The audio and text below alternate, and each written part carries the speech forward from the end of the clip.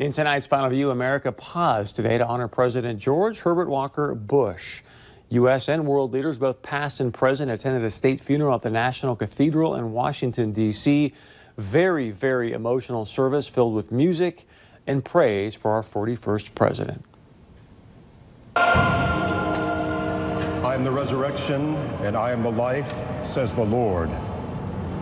Whoever has faith in me shall have life, even though he die.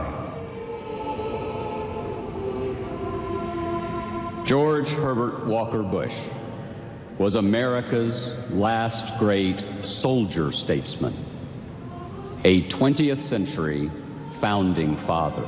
An imperfect man, he left us a more perfect union.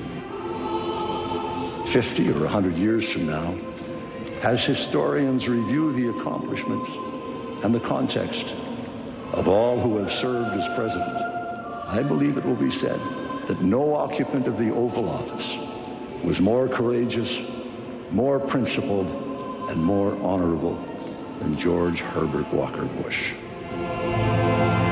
The most decent and honorable person I ever met was my friend George Bush, one of nature's noble men. His epitaph, perhaps just a single letter, the letter L for loyalty. It coursed through his blood. Your decency, sincerity, and kind soul will stay with us forever. So through our tears, let us know the blessings of knowing and loving you, a great and noble man, the best father a son or daughter could have.